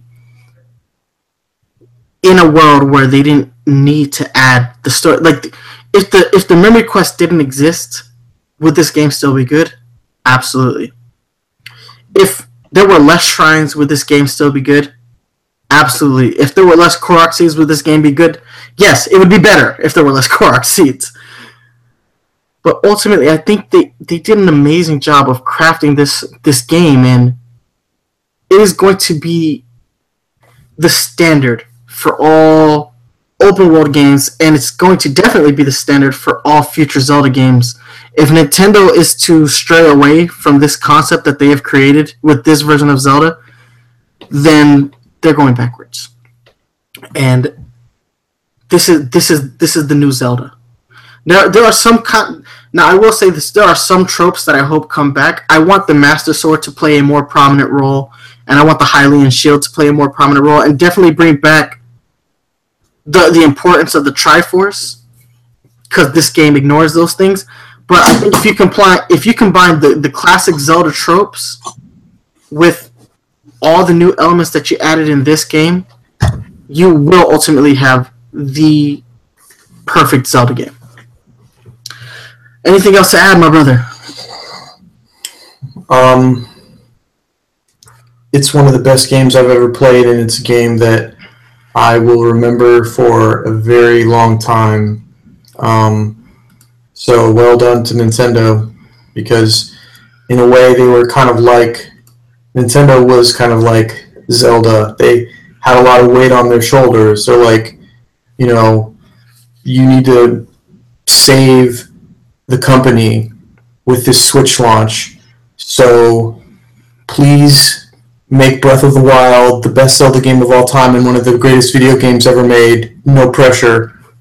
And it's like they delivered, and they unleashed their developing powers and delivered something special that you don't see very often in video games. You don't even see it like every year. Like there are some years where you might get a lot of great games, but you don't even get one game a year sometimes that is on the level that Breath of the Wild is. Like, this is like one of those rare games that kind of defines an era of gaming, because it's like when you look back on the PlayStation era, or everyone immediately thinks of like Final Fantasy VII, or when you look back at the original Nintendo, people think of the original Super Mario Bros. Game, and there's like when you think of PlayStation 2, a lot of people go straight to the Grand Theft Auto series as their most memorable franchise. There are certain moments that define gaming history, and I think this is one of them. No, man, that how do we say anything after that? That is one of the best thought processes I've ever heard spoken on this podcast. Like that is 100% true. I completely agree with that. And guys, that's where we're gonna wrap it up. You already know you can hit us up on all of our social media links. We're on Twitter, we're on Facebook, we're here on YouTube. You can go ahead and download new episodes, iTunes, Google Play Music, Stitcher Radio, all the ways you guys can communicate with us. You know how to do it already. I want to thank you guys so much for waiting. We made you guys wait a long time before we talked spoilers on this episode, but I honestly think that it was a good thing that we waited this long, because we've had time to reflect on this game. I mean, that makes, reflection for this game is more important than it is for other games, because I still think about different things about this game every day. So I think we laid it out as best we could. Hope you enjoyed today's spoilercast. Thank you guys so much for watching. Thank you guys so much for listening. If you enjoy the music, go ahead and download. You can go ahead and check it out on Game Chops. Alright guys? Thank you so much. Watch out for Meeble Hunters on the prowl. Stay fresh. Stay fresh.